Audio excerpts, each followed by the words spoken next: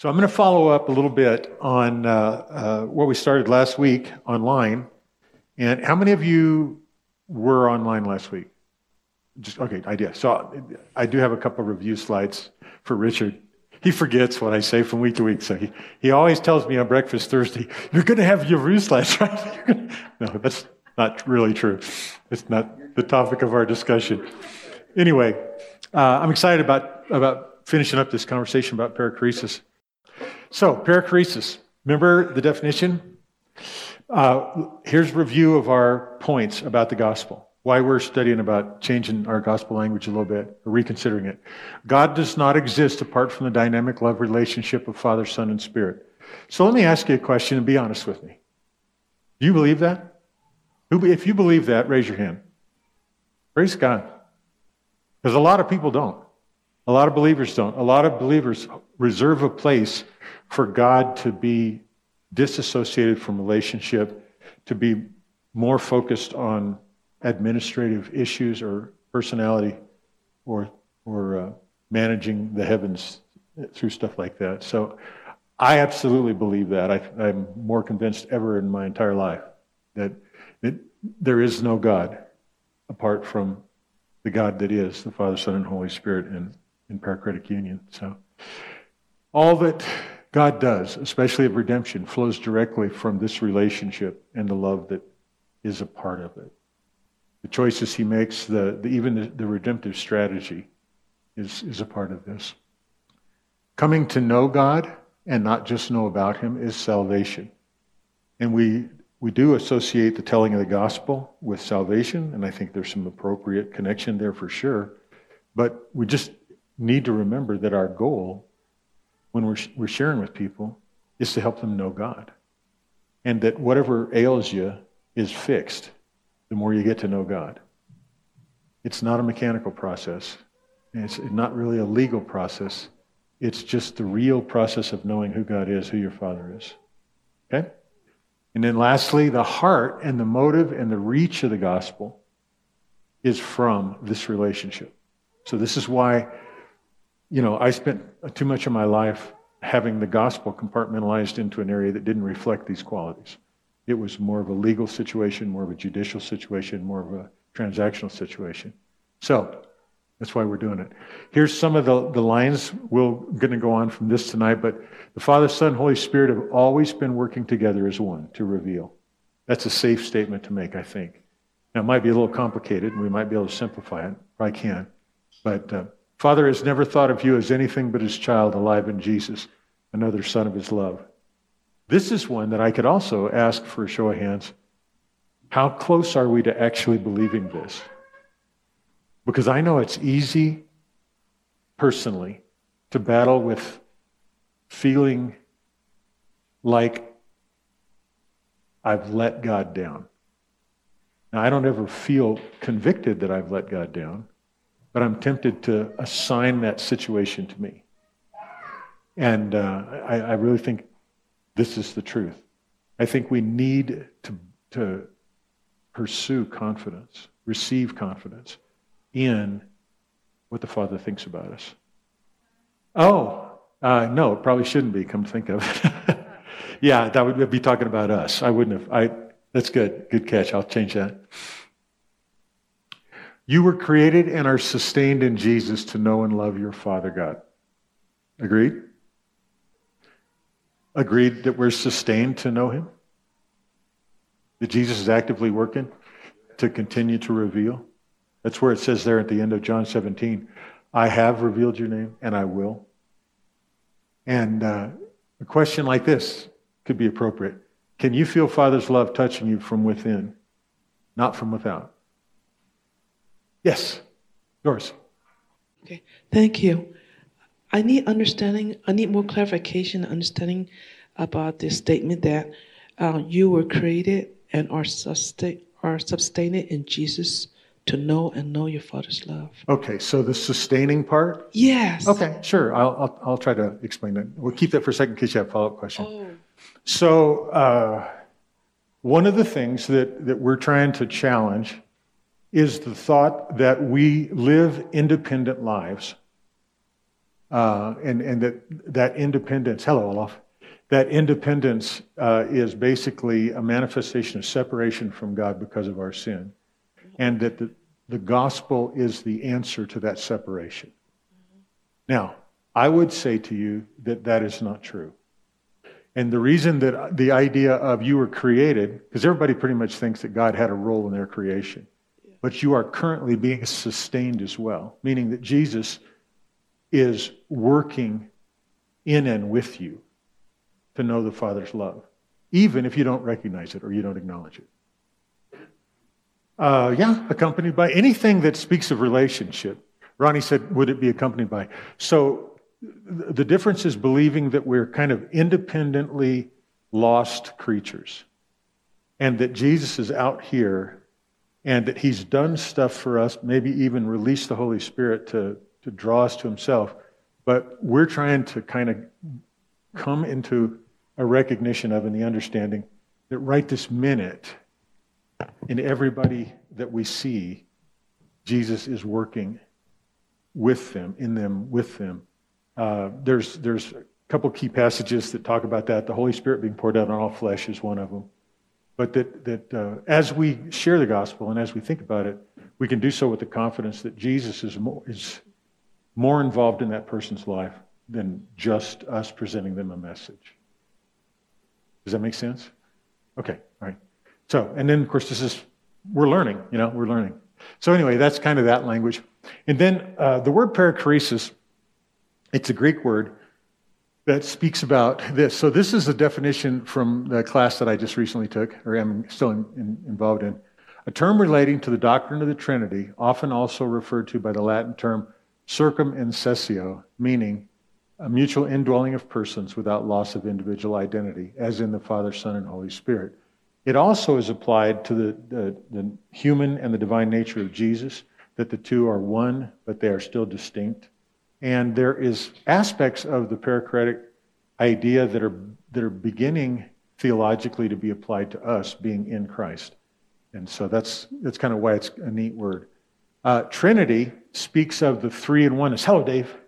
Speaks of the three in oneness primarily. So when you're talking about the triune God, you're talking about the Father, Son, and Holy Spirit.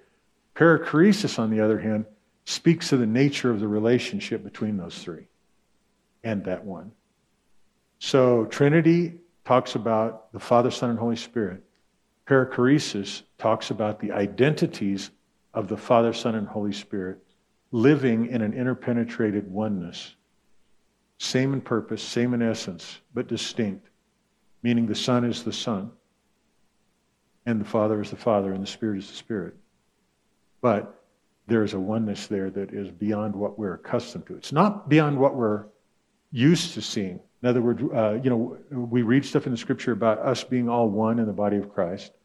And we have a hard time seeing that because we see each other distinctly as individuals. But there is a oneness there. Same thing in marriage. Husband and wife are one.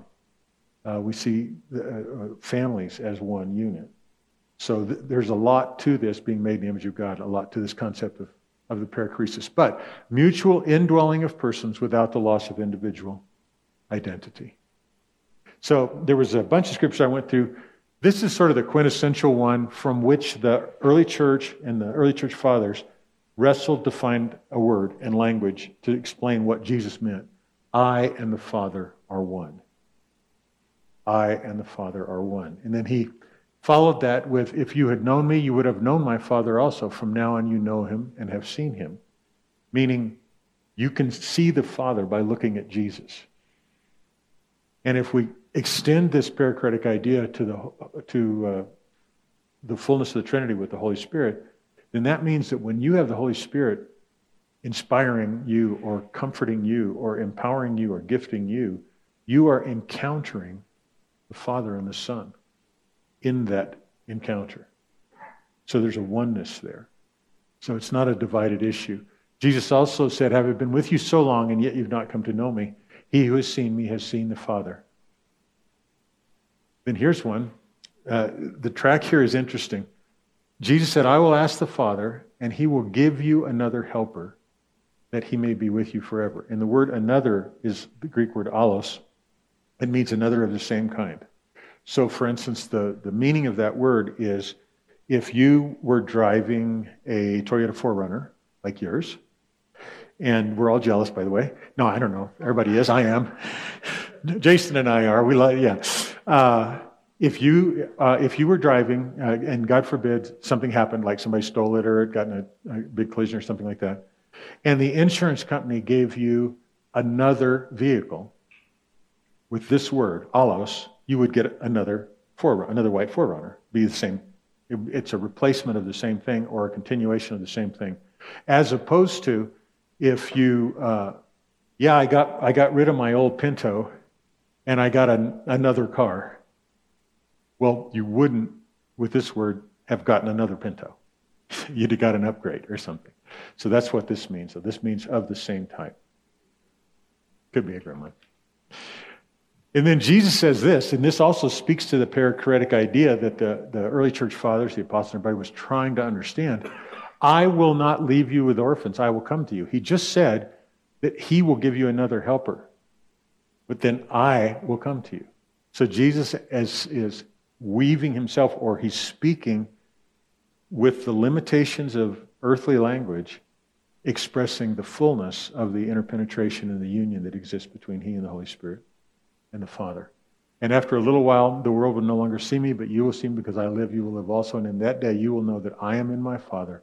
And this is where we get included in this perichoretic idea that I am in my Father, you're in me, and I'm in you. So the other thing, Doris, that we're talking about in this concept that relates a little bit to the idea of Jesus sustaining us in the life that we live, in the love of God, in the truth of the gospel, is that our being in Christ is more robust. It's more substantial than we usually give it credit for. I use the stupid illustration of being a part of one of those class action lawsuits that a couple lawyers and a couple corporations are fighting it out back in New York, and we're sitting here in Colorado waiting to see whether we won or lost. And the only way we know is we get a note or a letter sent to us or an email, and then we go woohoo, and then it turns out that our portion of the settlement is $1.25 or something like that. That's how I thought of being in Christ at some point. Now, obviously, I thought the benefit was better because I thought I was, going to be saved and escape hell and various things like that, which are all good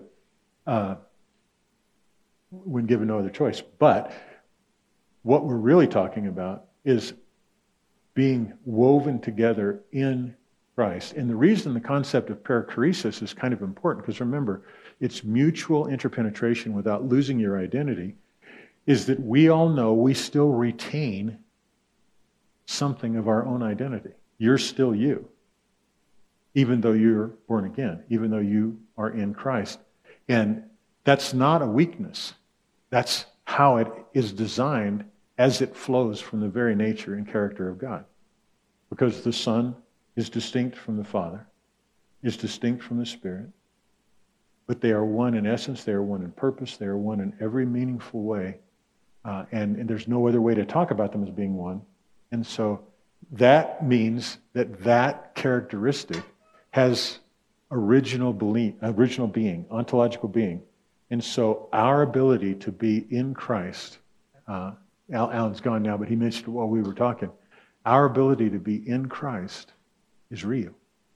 It's real because that's how the universe was set up, because it came from the distinction and the space and the union and oneness that exist in the person of the Godhead.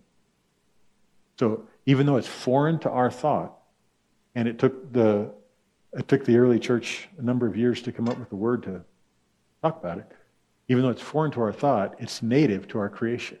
It's native to our natures. You're built to be one with Jesus. And Jesus even made that promise in John 14. Come on up here to the mic. Yeah, it's just for the courtesy for the people up there. But being made in that image opens the door for you to be you for eternity. Even though you're going to get a new name, even though all this kind of stuff's going to happen, you're going to be you, but you're going to be in God. Yes?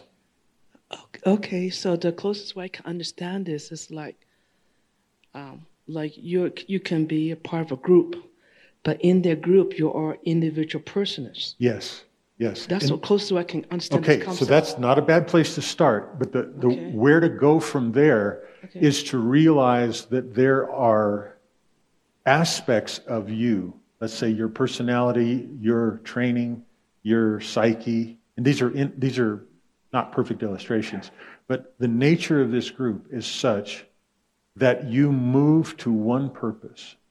You share goals completely. Not because you've lost yourself, but because you are one in purpose, one in thought, one in essence. So I've never been in the military, but I would imagine that there are some combat situations in military where training and camaraderie and even emotions combine to make you one with your brothers and sisters. One unit. Yeah, one unit. One unit. And that's why we talk about unity as a manifestation of the oneness, or that, do you not know, Paul says, that when you were baptized, you were united with Christ in his death. So when he died, you died. When he rose, we rose. So that's what it is. Yeah. So take that thing that's natural to us, the idea of being in a group of people in common, retaining your identity, but maybe we're all wearing the same sweatshirt, like at a college game or something like that. That's good. Then just elevate the similarity to the idea of purpose, intent, frames of reference, worldview, all that kind of stuff. Well, that brings me to another example. It's like in a classroom, teachers say, this group is going to study about the volcano. I'm going to pronounce it correctly. Okay, yeah. Or study this, so that's their purpose and the Right, focus of the group. and that purpose unites us. Only for us, those purposes are generally coming in from the outside. From God, they come out of the inside. Okay. They come out of the inside. And it's that's a good question. It's an important point. And it takes time, just like it took almost 700 years for this word to be fully defined and embraced in Christian theology. It takes us a while to come up with this concept itself, because every time I look, I see distinction, But then I also recognize, well, no, there's union too. You're on a team. Got it? No? Yes? No? Okay. All right. So this is the stuff that Jesus was saying. When the Helper comes, whom I will send to you. Now, just back here, it says he will give you another helper, speaking about his Father. So even in the normal course of Jesus explaining the life in the kingdom and the activities of God, in the normal course of that, the language had to be dealt with. So the Father's going to send you another comforter. I'm going to send him. Oh, I'm going to come to you. And so this is what the early church fathers and the saints were wrestling with. They came up with these languages. So Jesus here says, I will send. So do you see the commonality in their purpose there? It's the interactive nature that is speaking of this oneness while there's still distinction going on. One interesting thing to think about too is that Jesus was engaged in a physical life on earth while still being fully, hi you guys, while still being the Word of the Father, the eternal Son, the eternal second person of the Trinity, while still being the one who made everything and through whom it was made and through whom sustains it all. So while Jesus was sitting, eating fish, he was also sustaining creation. How did he do that? Pretty well. I don't think creation fell apart while he got a fish bone stuck in his throat, so it worked out. So in Jesus' prayer, all things that are mine are yours, and yours are mine. That speaks of another thing that can help us, Doris, think a little bit more about the magnitude, the depth, the intensity. I don't know the right words. Let's say the intensity, the reality of that union is that the things that are like defined by our independence, like Ronnie has a hoodie on, I've got a different shirt, Jason's got a jacket, Jen's got a sweater. These are individual things, and mostly they're associated with our individual identities. But what Jesus is saying is here is that All that the Father has is mine. All that I have is the Father's. All the things that are mine are yours, and yours are mine, and I have been glorified in them. And he's speaking to the Father in this situation, John 17. And then it goes on down and says, I don't ask on behalf of these alone, but also those who believe on me, that they may be one, even as you, Father, are in me, and I in you. So I reflect back on John 14:20, that in that day you will know that I am in my Father, you are in me, and I'm in you. Here he's praying to the Father. So this is two times. One, he's declaring it to his disciples in John 14, and here he's stating it in his prayer to his Father. So I'm pretty sure this is true, even though it's hard to understand, right?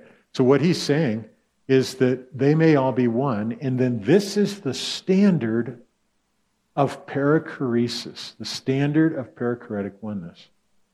That they, me and Dan, Tim and Richard, Greg and Dave, may be one by this standard, by this measurement, even as you and I, Father, are one. Now, it doesn't bother me that you don't understand that and I don't understand it. Meaning that, oh yeah, we got that. All right? But don't you think that it's stated plainly enough that since we know that faith allows us to apprehend the things that can't be seen or that we don't fully understand, like, for instance, that the world was made from nothing, right? Isn't this one of the things that we should believe that the Holy Spirit is going to give us the faith to walk in, even if we can't articulate it fully or explain it? So it drives me nuts when we don't even try. Go ahead. Yeah, I think I just clued into some of the extremeness of the unity of God. So one of the things you mentioned is, mentions the Father, then it says the Son did this. It does that a lot. There's a patterns of twos and threes where you'll have the same verse, but it's one time it says the Father does this, another time it says the Son does this. You see it in creation. Creation was Elohim created. John 1 says Jesus created. Somewhere else, I can't remember where it says the Holy Spirit created. The unity part that kind of blows me away is when Jesus said, I am the creator, the Holy Spirit isn't going, whoa, whoa, whoa, I was there too. Yeah, no, there's no jealousy there. There's no, it's kind of like, yeah, if you say you did it, cool. You did it, because there's such a unity for you to say, I did this, we agree. Now, see, the implication of that is that other areas that we feel like are sort of doctrinally endorsed, where they're at cross purposes with one another, we really have to examine again. Like penal substitutionary atonement, that you have the Father turning his back on Jesus, in spite of the fact that the Scripture says that God was in Christ. Yeah. Then what do you do with the Holy Spirit? I've been asked one time, and I didn't understand the answer I got. Does the Holy Spirit, is this a terrible time for the Holy Spirit? Having to choose sides? Oh my gosh, am I going to support Jesus in his struggle, or am I going to honor the Father in his wrath? Yeah. It creates non-perichoretic thoughts, non-union thoughts. Yeah, there's another one is like praying for healing. I mean, I don't know how many times you pray for somebody to get healed, they get healed. And you talk to somebody who doesn't really believe in healing, and they're like, are you saying you healed them? Yeah. And it's like, well, it depends on what you mean by me. And that's the way this idea of perichoretic union begins to apply to us. And the tragedy of the way we've talked about the gospel is that the nature of God isn't part of the gift of the gospel in the way we talk about it normally. And the truth is, the nature of God is the gift of the gospel. It is what is being offered in Christ. Yes, sir, Dave. So there's a passage in Romans, I think that's Romans, that speaks to what you're talking about. Okay. And it goes, it's Romans chapter 8, starting with verse 9. But you are not in the spirit, but you are not in the flesh, but in the spirit, if so, the Spirit of God dwells in you. Now it said the Spirit of God. But if any man does not have the Spirit of Messiah, he is not his. Yeah. If Messiah is in you, but it's the Spirit that's in you. Right. Now he's saying Messiah is in you. Then the body is dead because of sin, but the Spirit is alive because of righteousness. But if the Spirit of him who raised Yeshua from the dead dwells in you, he who raised up Messiah, Yeshua, from the dead will also give life to your mortal bodies through his Spirit who dwells in you. Yeah, and isn't there another place that speaks specifically of God raising Jesus from the dead? So this isn't just imprecise writing under the inspiration of the Holy Spirit on the part of the apostles. This is the language that humanity struggled with to speak of the beauty of this relationship and the beauty of the gift of the gospel. So anyway, I'm super excited about it. All right. Okay, one more. I mean, yes. You can ask more than one. No. Okay. I'm getting the sense that then the salvation work of Christ is to invite us to be part of that Trinity. Am I correct? That meant that we were. In a way, I would share that language with you as well. Or am I getting it wrong? Or I think that we be part of that I would say Trinity relationship. Yes, okay. yes. So yes, but I would say it's even more fundamental than that. Okay. I would say that from the heart of the Trinity, from the beginning, we were created to share that life. And that salvation, because of all that went on with sin and all that's gone on with other things, salvation is the announcement of that. It's the demonstration of that on the cross. It's the pronouncement of that in the declaration of the gospel. It's the affirmation of that in the death and resurrection of Jesus and in our death with him. So I don't think it's, again, I don't think we're on the outside being invited in as much as we're being embraced and educated to what it means to be there. What it means to be there. Okay. And we can be in darkness and we can be in a mess for sure. But yeah, so you're moving in the right direction for sure, I think, as far as Thank you. what I think or how I think he's trying to do this stuff. Yeah, excellent. Yeah, Jeremy, buddy. Real quick, we consider being on the outside looking in or on the inside looking out, or is that different than we just are? I think it is, and I think the R is it's a fundamental reality about our relationship in God, in Christ. I think that it's we are in. First of all, we exist because we've been made, and we are in because He has facilitated that. Now, do we know that? And do we act like it? Do we experience it? Do we feel it? Maybe yes, maybe no. Maybe yes, sometimes more than others, whatever. But I don't think that our experience of something is the reality of it. Usually that's not the case even in this life. The fact that I could get hungry and not eat doesn't mean that the hunger isn't designed to provoke eating and that there's not food there to nourish me. Through my forgetting to eat or choosing not to eat, I can deny the experience that food was designed to give and that my system was designed to receive from it. And I think that it's partly that. I think there's more going on in us to affirm and to relate and to engage from within this relationship with God. But we are distorted and blind.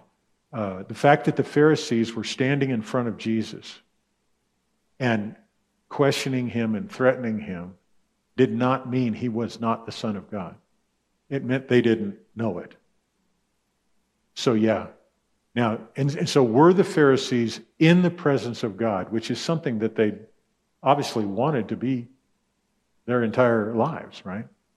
But they didn't recognize it, and therefore they didn't get the experiential benefit of it in that moment. But yeah, I think so. I think, and Jeremy, I think the thing that's easier for us to the easier first step into that thought is God the way He is, whether we know it or not? And if we know that, then we can start applying what Jesus said, in that day you'll know I'm in my Father and you're in me and I'm in you. Oh, okay. So there's a day coming for the disciples, and Jesus said this just prior to his arrest that night. So there was a day, literally day and time coming for them where he promised that they would know this truth. that he was in them, they were in them, and they were in him. And so,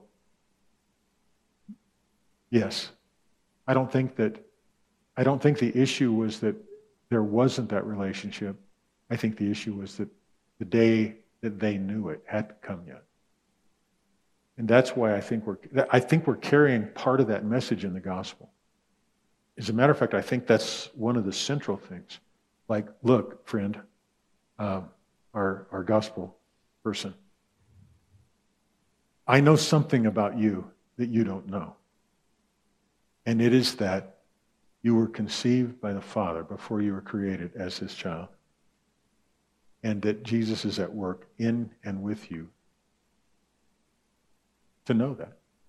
That's the part we put, that we were created by Jesus and are being sustained by Jesus to know the love of the Father. And I think we can have that confidence. And even if I'm wrong, I would much rather see us go into an evangelistic season assuming that and seeing what happens than assuming that everybody was on the outside on the brink of destruction and we had to somehow figure out how to pull them in. So, but I do think that what you're saying is true, Jeremy. I really do. Okay, so the history of perichoresis, the distinction and the oneness that is our God. I just want to make a quick point about this.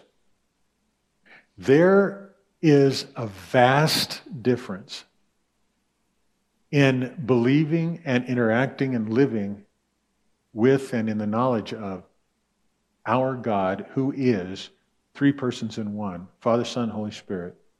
One in every way one can be, distinct in every distinction that allows identity, than having a monolithic God like you have in other religions. And we're going to see that in just a little bit. So, there is a huge difference between living in relationship with and believing in and experiencing all that can come in a relationship with a God who is one in purpose, indissoluble in purpose, one in essence, but distinct people in that persons, not people, distinct persons, compared to a single monolithic God. And it has to do with all kinds of precious things that we take for granted and then get confused by. So let's look real quick. Okay, so now I'm just going to power through this. This is just for the nerds among us that want to know. The first use of the noun perichoresis is attributed to a guy called Cyril of Alexandria. He lived from 376 to 444. If you're familiar with church history dates, you know that the early Creed and Athanasius, those guys were working in the late 200s and early 300s. So this was a little bit later, and he's the first guy on record to use the noun perichoresis. Okay?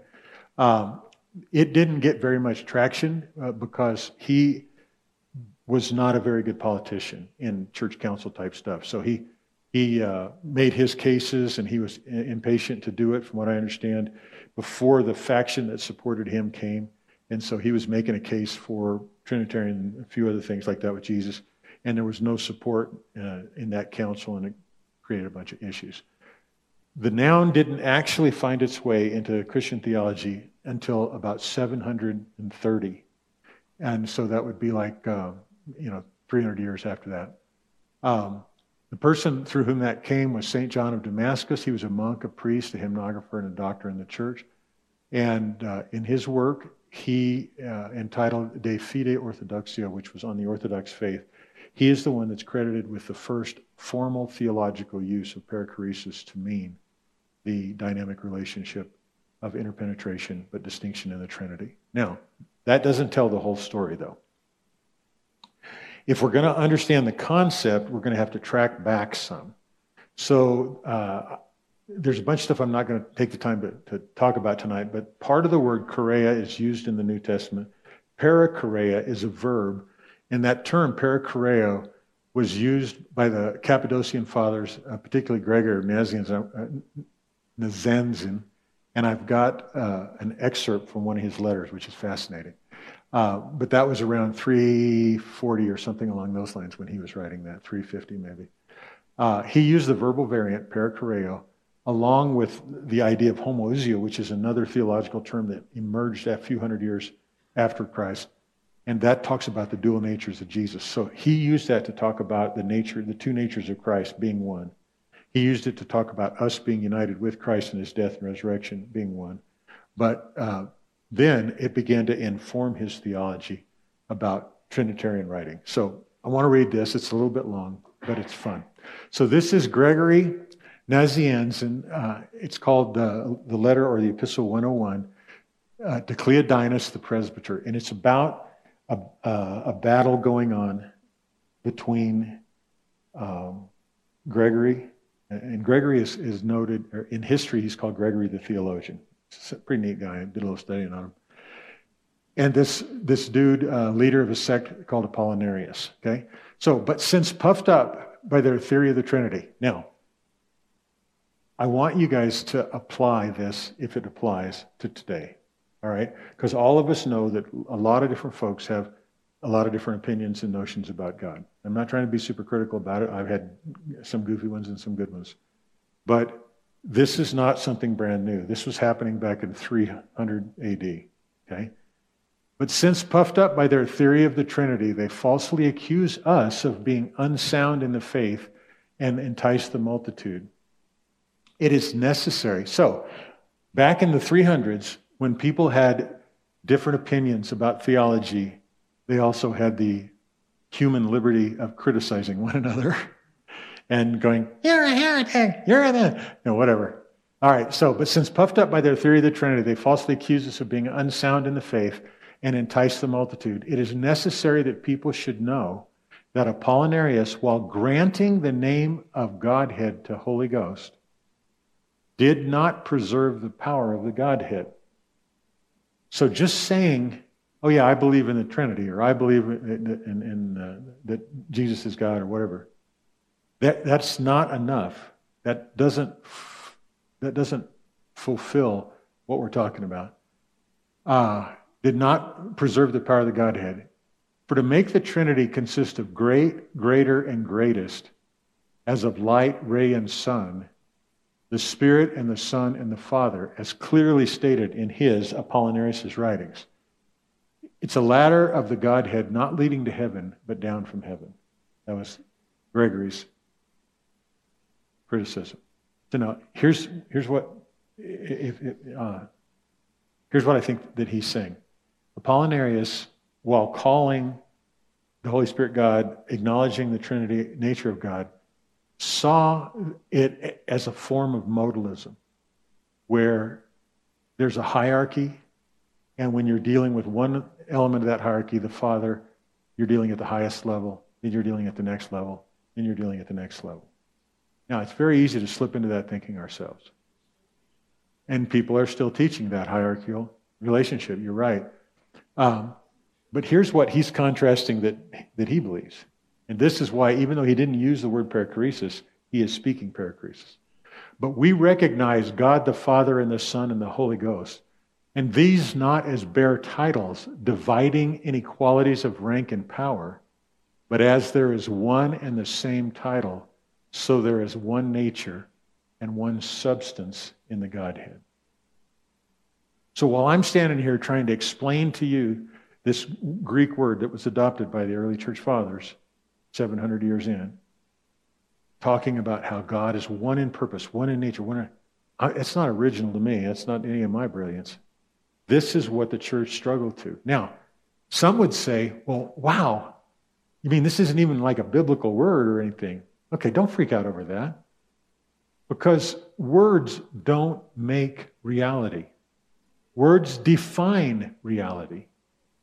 They describe reality. They shed light on reality. That's why poets can use words and scientists can use words. That's why kidnappers can use words and grandpas can use words. Because words, they describe, they define, they point to. So, let me ask you a question. what is more likely? For it to take a few hundred years for an utterly transcendent, revolutionary reality that has just been revealed in a way that is super difficult to understand. You mean that guy that walked along in sandals and a robe was manifesting the eternal Godhead in our midst? The bigger the idea, the harder it is to find the word for it. The bigger the idea, that's why if you read like scientific language or medical language or journal language, there's a lot of big words in there. And they're not big just so that eggheads can make them big. They're big because they take the place of a whole paragraph of description. Right? Like somebody's got to know some medical word that's just a weird short word, like maybe 15 letters long, that describes something. If you didn't use that word, you'd have to say, okay, well, that means that your lungs are doing this and your blood's doing this and da-da-da-da. The most radical, the biggest, the most enlightening reality ever to be revealed on the earth was revealed in Jesus. And he said, I and the Father are one. Oh, the Father's going to send you a comforter. I'm going to come. Oh, I'm going to send you that comforter. So it took time to nail this down. Now, we don't have to start using perichoresis as a Greek word in our language, but the concept that perichoresis has enlightened, the concept, the reality that it has shined light on and put some boundaries around and given us some concept for. Oh, you mean that the Father and Jesus and the Holy Spirit are just united in perfect harmony, in perfect person, perfect essence. There's nothing that divides them. And the only thing there's nothing that divides them. But you mean they also retain a distinct identity? Yes, that's what perichoresis means. And that's what's happening. The Father remained the Father because Jesus went out and prayed to him. But the Father was there for you to see when you looked at Jesus breaking the loaves and the fishes, right? Or hanging on the cross. So don't freak out that the word didn't just happen instantaneously. People were talking about it. It used a lot of language. But perichoresis talks about that stuff that Jesus was talking about. There's really a lot of language that's like that. Israel struggled for a lot of time trying to describe God, trying to describe him as all that he thought. And they borrowed language from other cultures, and then it got refined, and then you'd have watershed moments like where God ended up getting a new name by Abraham through his encounter with Isaac. Jehovah Jireh, God provides. We think that that's just always been. We think it just applies to, I need a new car, so Jehovah Jireh. No. That came into the lexicon of the Hebrew language and experience as Abraham was preparing to sacrifice the son of promise. And God said, no, look there. And the ram was caught in the thicket. And Abraham walked away from that experience and goes, God provides. This is how it happens. And this is why it's okay for us to learn it and why it's okay to not feel ashamed that we didn't already know it. But we probably should pay attention if what we're seeing and hearing being illuminated is true. Okay, we're almost there. No, that was from about 370. It's 4th century. Yeah, about 470. 4th century. Yeah, so they were battling this stuff out. And the same stuff, people pointing at you saying, oh, you're a heretic because you think this or you think that or whatever. Who cares? Okay, so here's Hugh's history. The concept, so now goes back to Gregory Nazian, that's where when he lived, Jason, 329 to 390. He used the verbal variants and so on. And now we're moving up to an example. I could have created hundreds of them, and I prepared just for that class, so these guys kind of knew who I was referring to. This is Karl Barth. Karl Barth was a theologian back in the 60s and the 50s, 40s, something like that. 40s, I think. I'm not exactly sure. When was, remember? Yeah. So it must have been like late 60s. Oh, 30s and 40s. Okay, cool. Well, anyway, in Church Dogmatics, Volume 1, he rightly regards perichoresis as the one important form of the dialectic, is a quote, required to complete the concept of three-in-oneness from the side of unity of the divine essence and from the side of original relations. So close your eyes for a second, because I put too many highlight colors up there, it's confusing. Let me just read it to you. Perichoresis is the one important form of the dialectic required to complete the concept of three-in-oneness from the side of unity of the divine essence and from the side of original relationships. Now, I had no idea what the word dialectic meant when I read that, so I looked it up, and dialectic is the art of investigating or discussing the truth of opinions. Now, something that's news to the church in the West is that there is such a legitimate thing as discussing the truth of opinions. Because most everybody thinks that you're just supposed to find somebody that knows the correct opinion, let them tell it to you, and then you believe it. But no, heaven forbid, it's okay to apply your head and your heart and your spirit and your fellowship and your faith to kick around these options like we do. Thank God at Joyland. All right. So there's three things here. There's the concept of three-in-oneness. There's the side of the unity of the divine essence, and there's the side of original relations. So here's the importance of that. Point one is the idea of three-in-oneness, perichoresis. Remember, three-in-oneness, Trinity, is talking about the three-in-one nature of God. Perichoresis is talking about the dynamics of the relationship of that three-in-one. So perichoresis is important because it helps complete the concept of three-in-one in our minds in ways that lesser analogies don't do. And here's an example. How many of you ever heard somebody try to describe the Trinity as ice, liquid, and gas? Okay?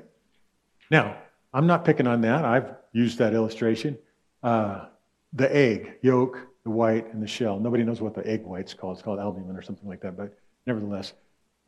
Okay, so the problem with an illustration like this, think back to that quote from Gregory Nazianzen. Apollinaris said, okay, so here's how to understand that these three are God. You have greater, great, and greatest. Or great, greater, and greatest. And so it's like the rays of the sun. And it's like the light that ray produces and the warmth you feel from that light. Well, kudos for trying to explain this enormous mystery, but that isn't the truth. That makes it a modal thing. It makes a hierarchical thing. This thing, what people don't understand and why this kind of an illustration, the ice, the liquid, and the gas, is so destructive compared to digging in and thinking about interpenetration and oneness, the distinction, is because this means that God changes based on external pressure. Because the water doesn't change itself, it has to be acted on by temperature. And when the temperature is below freezing, it looks one way. And when the temperature is room temperature, it looks and acts like liquid. And when it gets hot, real hot, it turns into gas. Now, this is overly simple, but if you'll think about it a little bit, there are a lot of people that teach that God changes based on external forces, like whether or not you believe, whether or not you pray, whether or not you act a certain way. That at one moment, He'll be just your creator, but then when you make a prayer, He's going to become your Father. God's not like water. He's not malleable like that. He is who He is. But who He is allows for distinction. And it's not forced by the outside pressure of circumstances. Your and my belief does not change God. Your and my belief unites us with the God who is. Adam's fall did not create the necessity for the incarnation of Christ. And I don't have time to prove that tonight. But a lot of people think that. A lot of people think that Jesus coming is plan B because plan A got screwed up.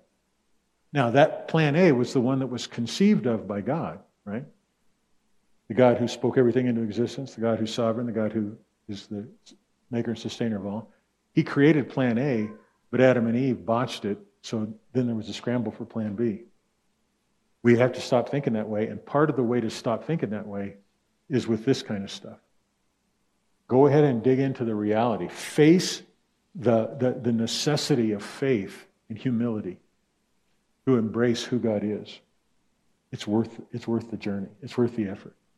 Because then all of a sudden, when you screw up tomorrow afternoon and fail to do something you should have done or do something you shouldn't have done, you're not going to be tempted to think that God's essential nature toward you is going to change, because it isn't. Does that make sense? So that's the first point I got out of that. Second point is when we think about this perichoresis, interpenetration, and distinction with the unity of the divine essence, it's seen through the rich lens of perichoresis. We can conceive of real and eternal individual distinction, not only in God, but in us and in the world around us without sacrificing true oneness.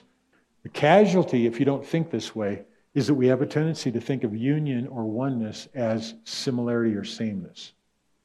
Okay?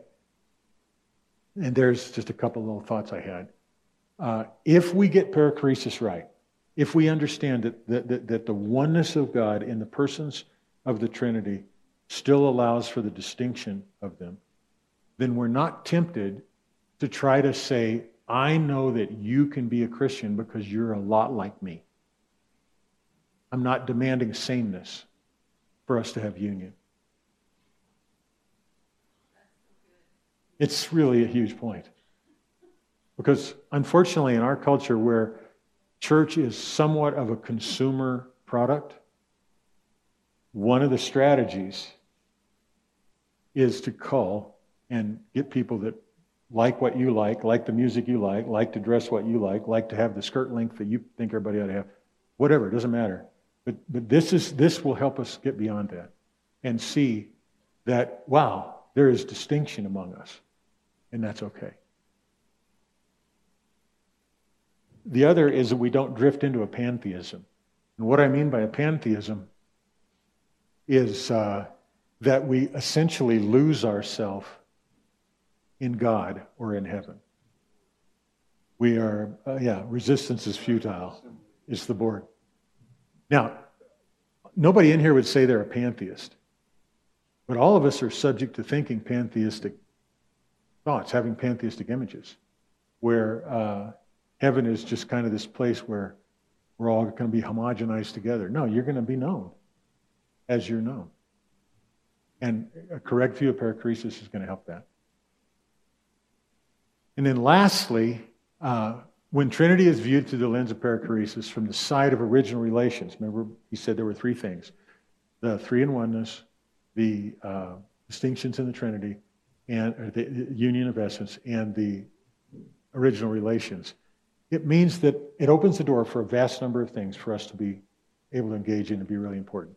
I'm running out of time. These include things like love, honor, communication, creativity, family, community, society, and our basic understanding and interaction with morality, goodness, and holiness. All right, so I got to speed. So, not only does perichoresis, if we understand it properly, mutual interpenetration but distinction, not only does it give it a better foundation, a conceptual foundation of who God is, it literally reveals an eternal dynamic space in the Godhead between the Father, Son, and Holy Spirit. The fact that there is a real distinction and a real union means that the concept of being in God is real. There's room for you and me and our neighbor in Him, between the interaction that's there. That's one of the beautiful things. So this is where it goes about the idea of original relationship. There is a space into which we can be included without a loss of our individual identity. You will be known by name. Now, he may give us a new name on a white stone, but you're still an individual. You're never just going to be absorbed into the ether. You may stand before the Father, and he may not have a bodily form.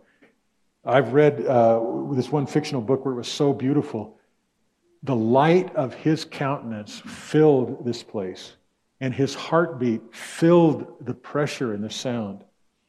And yet everybody in there was interacting with him individually. And then they would turn to their neighbor. It was just a beautiful bit of fiction. But this is what's possible with perichoresis. Okay? And the second point, which is really huge to me, and I'm going to close with it, is this eternal dynamic space in the Godhead between Father, Son, and Holy Spirit is where comes so many of our common experiences. The reason they're real. Let me show you. I said remember, communication, relationship, love. Each one of these things, think about them. Each one of these things is a manifestation of union. It begs union. But it requires individuals. You cannot have a community without individuals. You cannot have a family without individuals. You cannot experience love without individuals. Okay? All right, so this is the challenging statement, and I'll wrap. Question 1. What is the basis of relational reality? We only really have two choices. Because it's going to come from God, right? Relational reality it's a gift to creation from God. And so it's going to come from one of two fundamental places. Because I am, or because I said. Now, don't dismiss the significance of this. Because most of us grew up in a church that said, truth is what God says. But truth is what God is. Who God is. What's the difference?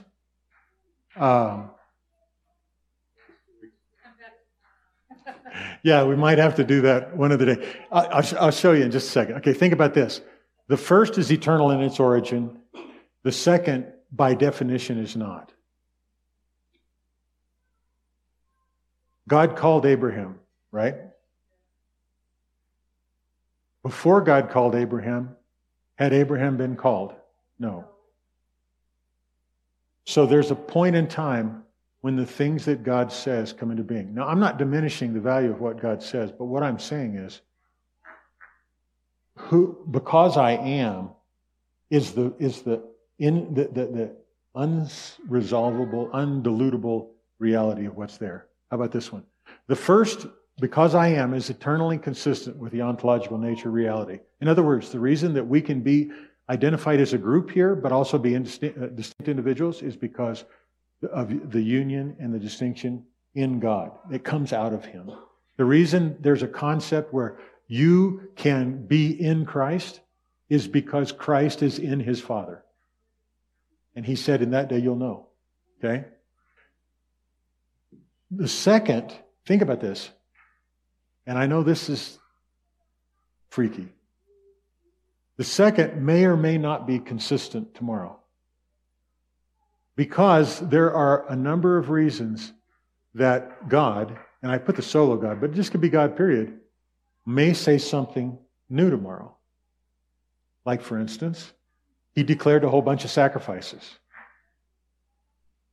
And that declaration gave them power and authority. But later, through the prophets, He said, I never desired sacrifices. We have to wrestle with that. You know, and one time Jesus said, I'm not going to go up to the temple. It's not my time. And then He went up to the temple. His behavior was 100% consistent with His nature. But time played on the words. It wasn't being deceptive. It's just different. And so this is a huge deal. What is your reality based on? Who God is? Or only on what he says? And we have to expand this more, because I'm not trying to make you insecure about the things that God declares in the Scripture. Apply this specifically to morality or holiness or something like that. Particularly think about holiness or even morality. Is morality good or bad? A particular morality. How do we know? Well, some would say because of what's said. I would say, no, morality finds its root in who God is. If we know through perichoresis that morality, let's say virtue or holiness or goodness, literally comes historically and eternally out of the reality that's exchanged in God between the Father, Son, and Holy Spirit. Or, for instance, my favorite definition of holiness is one that Baxter Kruger uses. He said, holiness is how the Father and Son think of one another, treat one another, and honor one another. The alternative to that is holiness is a list. Which list? Is it the Decalogue, the Ten Commandments? Or is it the 640 other laws? Or is it the 1,300 declarations of how you ought to be in the New Testament? We have to wrestle with this. Or is holiness the living manifestation of the way the Father and the Son and the Spirit interact with one another dynamically? So perichoresis opens the door for a lot of other study, a lot of other thought. Okay?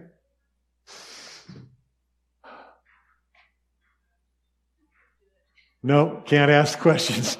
Time for worship. Kids are out, ready to go. Laurel's ready. Bless you guys. We'll spend another week on this for sure, because I can't drop a bomb like that on you and not let us work through it.